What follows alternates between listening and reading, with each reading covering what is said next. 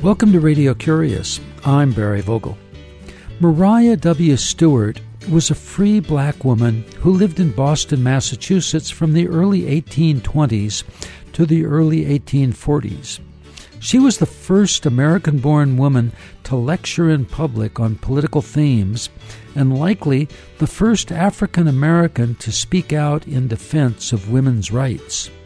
A forerunner to Sojourner Truth and Frederick Douglass, Mariah W. Stewart was intensely religious and was regarded as outspoken and controversial in her time.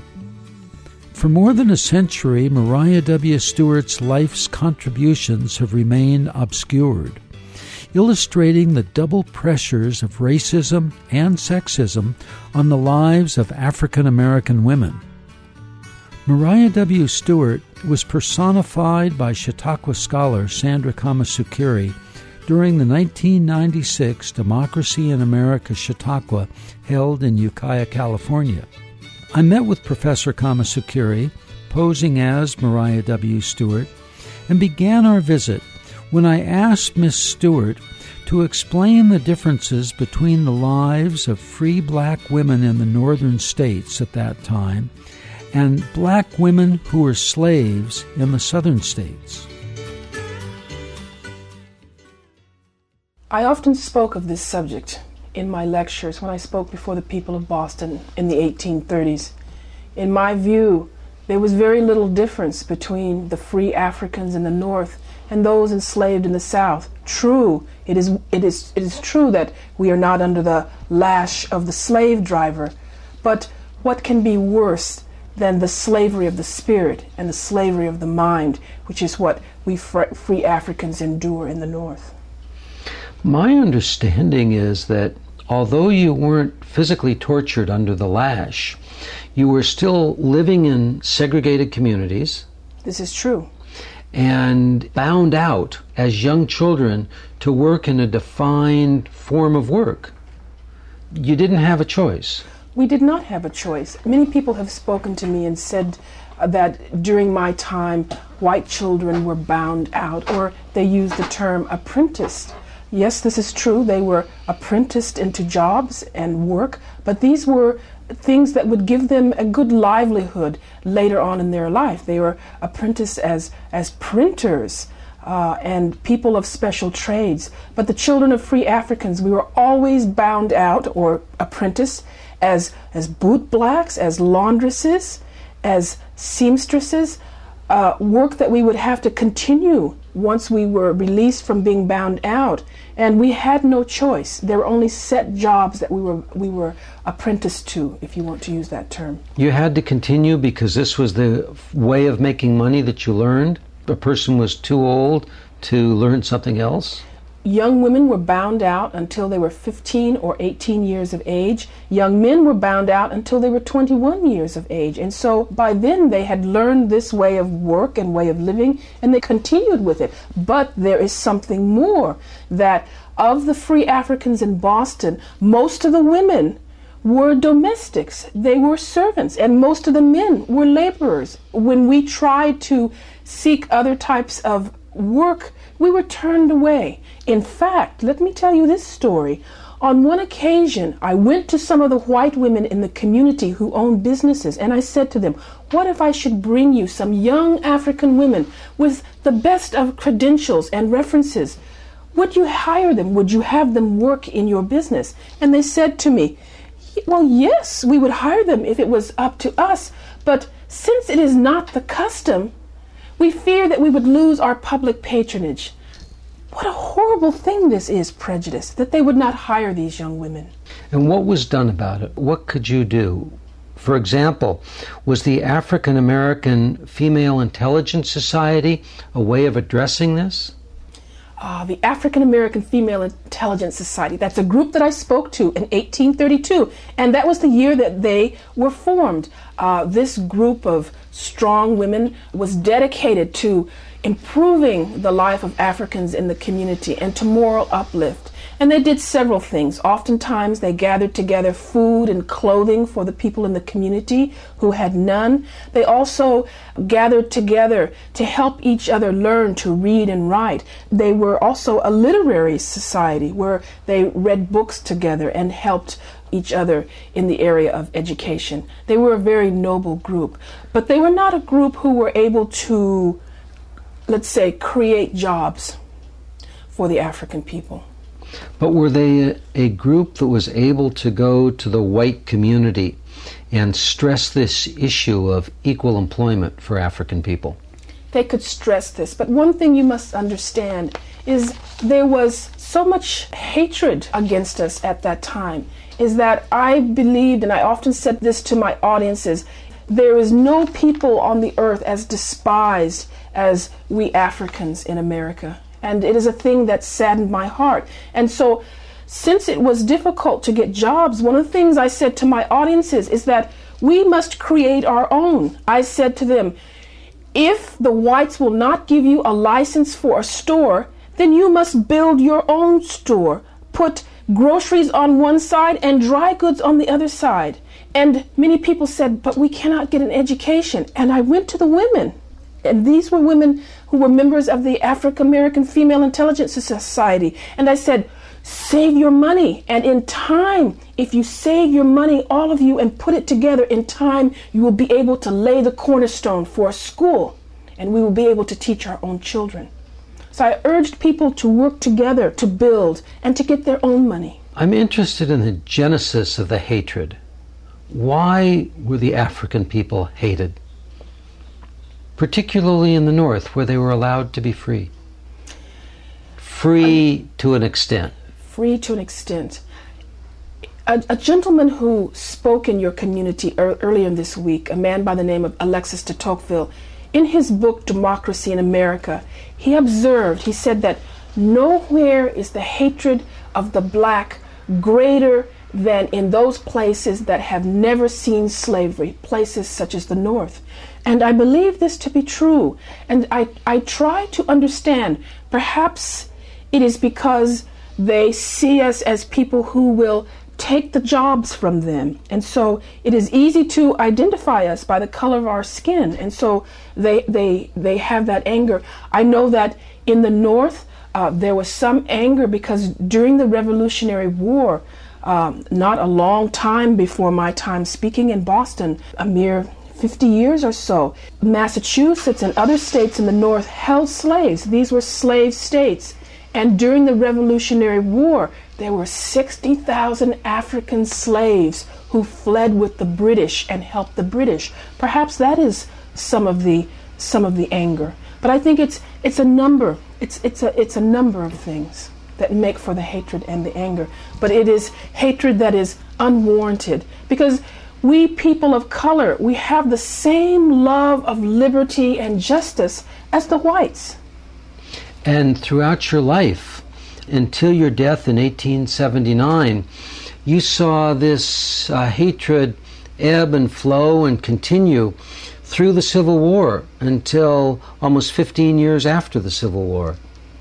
I saw many changes. I know this. While there was hatred in my lifetime, I always met individuals. I cannot say that I hate whites. There were many evil things that were done against me. In fact, when my husband's estate was taken from me, when I was cast out into the street, I saw the evil ways of white men spreading themselves like the green bay tree.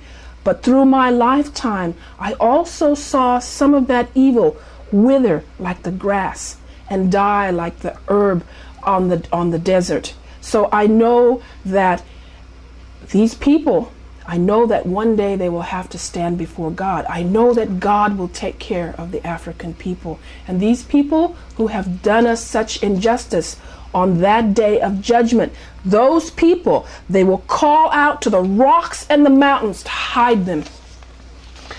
Tell us how it was that the estate of your husband, after his death, was taken from you. Oh, that was such a sad thing. I watched my husband suffer until the day that he died. And I was so grieved and my heart was broken. I'd asked God to spare his life, but on December 15th of 1829, my beloved husband died. We were married barely 3 years, and I lost him. And then 2 days later, on December 17th, 1829, a man who owned a tailor shop on the same street as my husband, a man by the name of Daniel B. Badger, he came into court with a document that he said was my husband's will. My husband owned a prosperous business in one of the most well-to-do sections of Boston, the Broad Street area. This will said that my husband's property, his entire estate, had been willed to this man Badger. And the only thing that my husband willed to me was a bed and the bedclothes on it. And our last name was spelled incorrectly in this document. I was so shocked while the judge threw out that will. But just a few days later, the same man returned with a list of names. He said my husband had never paid his bills, and the judge gave my husband's entire estate to this man, and I was left absolutely penniless and homeless. And do you know, later on in my life, a friend of mine who was present in the court found this man Badger's false will and my husband's will. They were both on file in that court. Now, I know that it was often a common thing for those Africans with property to lose that property when one member died. And as a woman, as an African woman, I was not allowed to speak out in court. There was nothing I could do. Were there any white people to whom you could go to speak a defense for you? Was that socially acceptable for you and the white community at that time? It was not socially acceptable because those whites who spoke out in defense of blacks, they paid a terrible price. One of my dearest friends, lifelong friends, is the famous William Lloyd Garrison, the editor of the newspaper, The Liberator. And there were times for simply operating that newspaper that spoke out against the injustices and the horrors of slavery. There were times when his life was threatened. There were times when he was beaten in the street. So it was not a safe thing for whites to do. Beaten in the street because he spoke out for equality for Africans and white people. Yes, absolutely. His life was often threatened.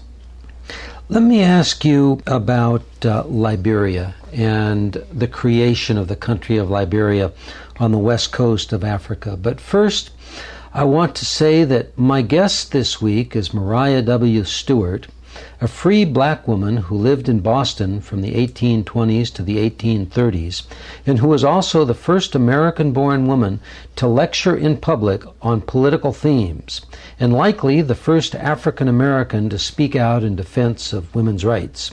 You're listening to Radio Curious. I'm Barry Vogel.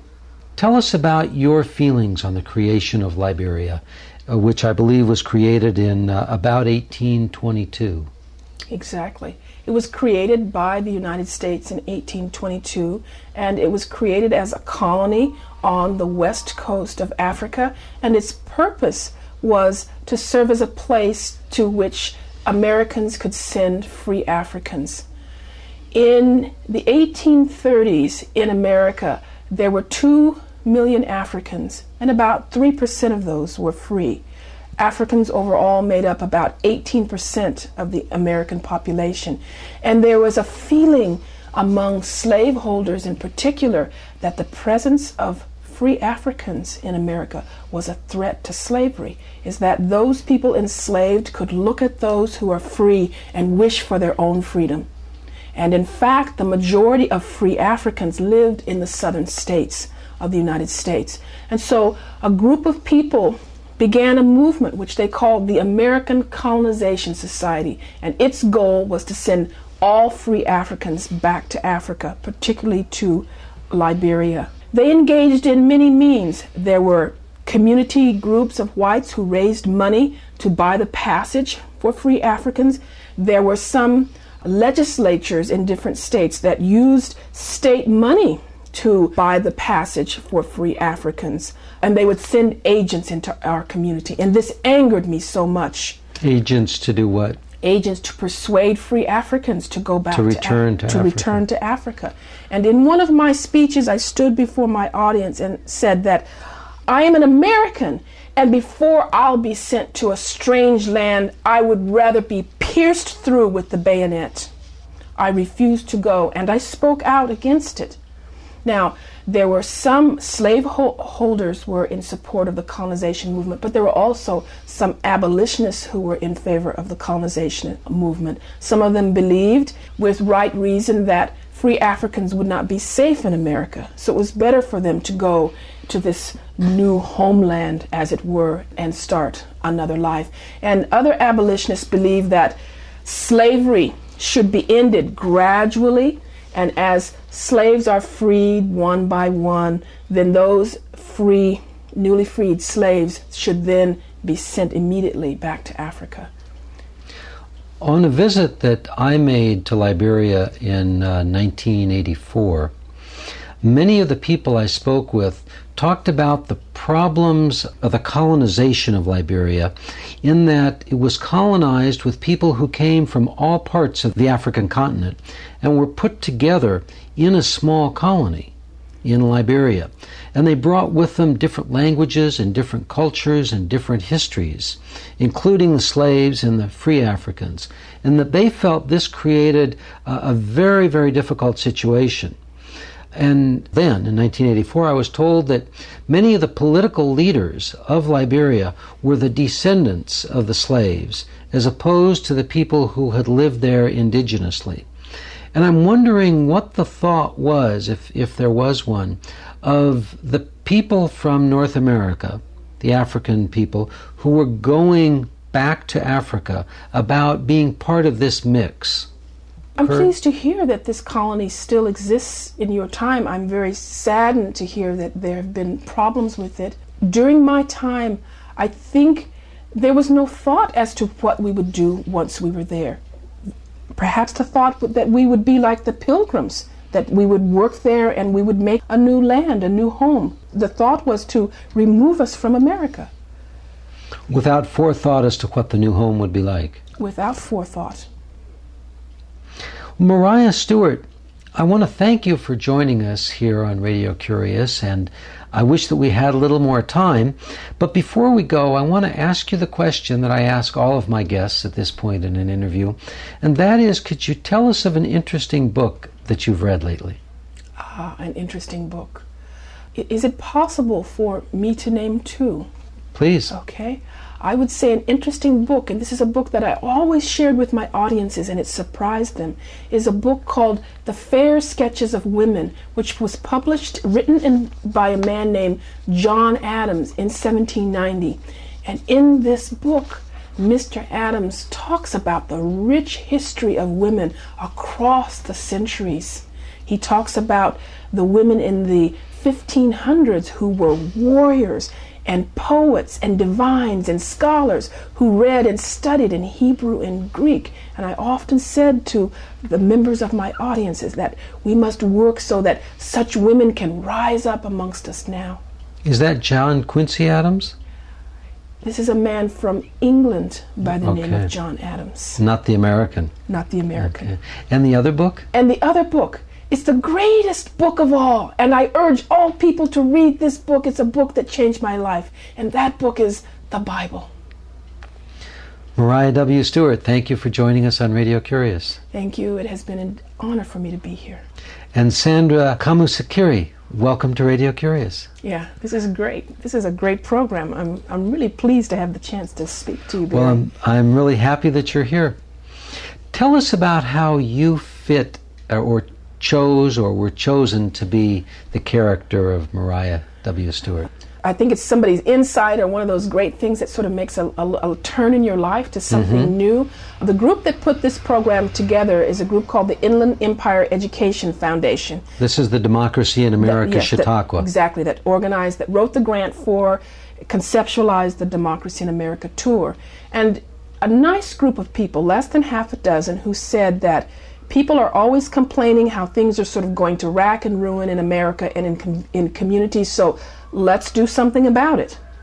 And through their own initiative, they put this together. Now, I was working for them as a consultant. They were developing other 19th century African American characters. I teach African American literature, so I was sitting and helping them with the accuracy of the characters.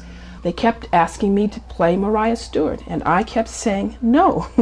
I've never done anything like that. I'm a teacher, and I can't even imagine it. And as I kept watching, I became more and more fascinated, and then I volunteered to audition to play Stewart. They had a national call for all 7 characters, so I went through their very, very rigorous audition process. And they selected me, and it's been a thrill. It's been one of the greatest things. It's a thrilling thing to do Chautauqua. I understand that when you were doing a Chautauqua program as Mariah in Southern California, there was a person in the audience who really believed that you were a preacher and came up and asked to be blessed. Oh, that was astounding. It's moving. Sometimes when we do these characters, there are people in the audience who are able to suspend their disbelief. But I began speaking as Stewart, and one section I talk about Stewart's conversion and her belief in God, her dedication of her life to speaking for God. And in the midst of that part, a man got up out of his seat, walked forward, stood in front of me, and bowed his head and put my hand on his head. Now, people around, this is America, we're getting nervous and we're getting about ready to pounce on him. But then someone said, he wants you to bless him. And there was a minister in the second row who called out the blessing. I repeated the blessing with my hand on this gentleman's head, and then he looked up at me, he shook my hand, and he walked away. It was the most moving thing for me. Tell us how you felt, the movement, the call on you to bless him. When I looked at him, when he put my hand on his head, there's that moment. He wasn't a kook, he wasn't drunk, he wasn't drugged as some people thought. And I looked in his eyes, and he was a human being and had such nice eyes, and he believed. But on another level, so I was saying, okay, believe in God. As a character, I believe in God. I dedicated my life to God. But then on another level, that's not acting, that's also truth. And it was truth for him. And so in that moment, there was no performance, there was no character playing. And I was really honored and to do that for him. I mean, he also gave me a gift also, that I could have that effect, that positive effect on people. I can see that in your eyes as we sit here and talk. Yeah, it was quite a moment. Yeah. I want to ask you, as the scholar, the genesis of the hatred in America that you spoke of as Mariah, and that I fear that you probably have experienced in your own life towards African people. Sure. Now up into the 1990s. Yeah. America's racial history is so complicated, and it's so tangled. And sometimes I don't know where to start. When I teach African American literature, and we're in the 19th century, and talking about literature near and around the Civil War, sometimes I talk about it on a psychological level, is that when you wrong another person, just in your daily life, when you wrong another person and you do it knowing that you're wronging them and you hurt them grievously, then one of the things you fear is what? You fear that somehow they're going to get back at you. And so during this time, you've got 2 million blacks. By the time of the Civil War, 14 million blacks, most of whom have been enslaved. And people knew in their hearts that this was not right, what they were doing. And so one fear is the human reaction. These people are going to get back at us. So I think there's the psychological fear. I also think there's the fear of guilt. Also, when you hurt someone, you feel guilty afterwards. And most people, that's not a good a thing to feel. They find ways to avoid it. And one way is to shut out that thing that you've hurt. Another is, I think in the 90s, we're living with this legacy because the decision to end slavery, contrary to popular belief, was not a moral decision made by the American people. If it had been a moral decision, people rising up as a group and saying, this is wrong, this is immoral, we don't want to do it anymore, I don't think we would have the legacy of hatred. It was not a moral decision. It was a war maneuver by President Lincoln to end slavery. So I think we have the legacy because it was not something that was decided in the psyche, the hearts, the minds of Americans. It was one president's, with his advisors, legal maneuver. This will disrupt the South if we free all these people. The South was using blacks as labor to help in their war effort. So I think it's a lot of factors. I think it's economic. I mean, I could really get into capitalism, which depends on a large labor base with a small pool at the top of haves. Yeah. So I think it's lots of factors. I think it's something, though, we're going to have to sort out, because my last point on this, because of this, is that when you say, let's just take blacks, when you say that blacks are not human, then that means that the person who says that when you say that, you have lost the ability to recognize the humanity in another person. Now, when you have lost that ability, it shows up in other areas. So we as a nation, we can say that America has an anti-black climate right now, but that inability to recognize the humanity in another person carries over into other areas. So we have problems with gender issues. We have problems recognizing the humanity in our children and recognizing how they need to be protected. We have problems respecting our elderly and seeing them as human. We have problems respecting those who are disabled and handicapped. So it carries over into other areas. And these are things we're going to have to rectify if we're going to be a healthy nation. Sandra, I'd love to talk more, but we're running out of time, and I want to ask you the same question I always ask at the end of an interview. Could you tell us of an interesting book that you've read lately? An interesting book that I've read lately. I would recommend that that someone read Mariah Stewart's speeches and her book. It's in a book, The First Black Political Writer in America, edited by Marilyn Richardson, and she has an incredibly wonderful, lengthy introduction that sets the historical background and context of life of free blacks in Boston in the 1830s. So I would recommend that one. Learn more about Mariah W. Stewart. Sandra Kamusakiri, thank you for joining us on Radio Curious. Yeah, thank you, Barry Vogel. It's an honor to be here. Mariah W. Stewart was personified in this program by Professor Sandra Kamusakiri, an Associate Vice President Emeritus of the Emeritus English Faculty of the California State University at San Bernardino, California. The book that Mariah W. Stewart recommends is the Bible. The book that Sandra Kamusakiri recommends is Mariah W. Stewart, America's First Black Woman Political Writer, edited by Marilyn Richardson. This program was originally broadcast in 1996. Radio Curious has over 600 archive editions on our website, radiocurious.org, with new editions published regularly. You may stream, download, subscribe to our podcast service, and share them as you wish. They're all free. Christina Onnested and Yuko Kodama are the assistant producers. I'm host and producer Barry Vogel. Thank you for listening.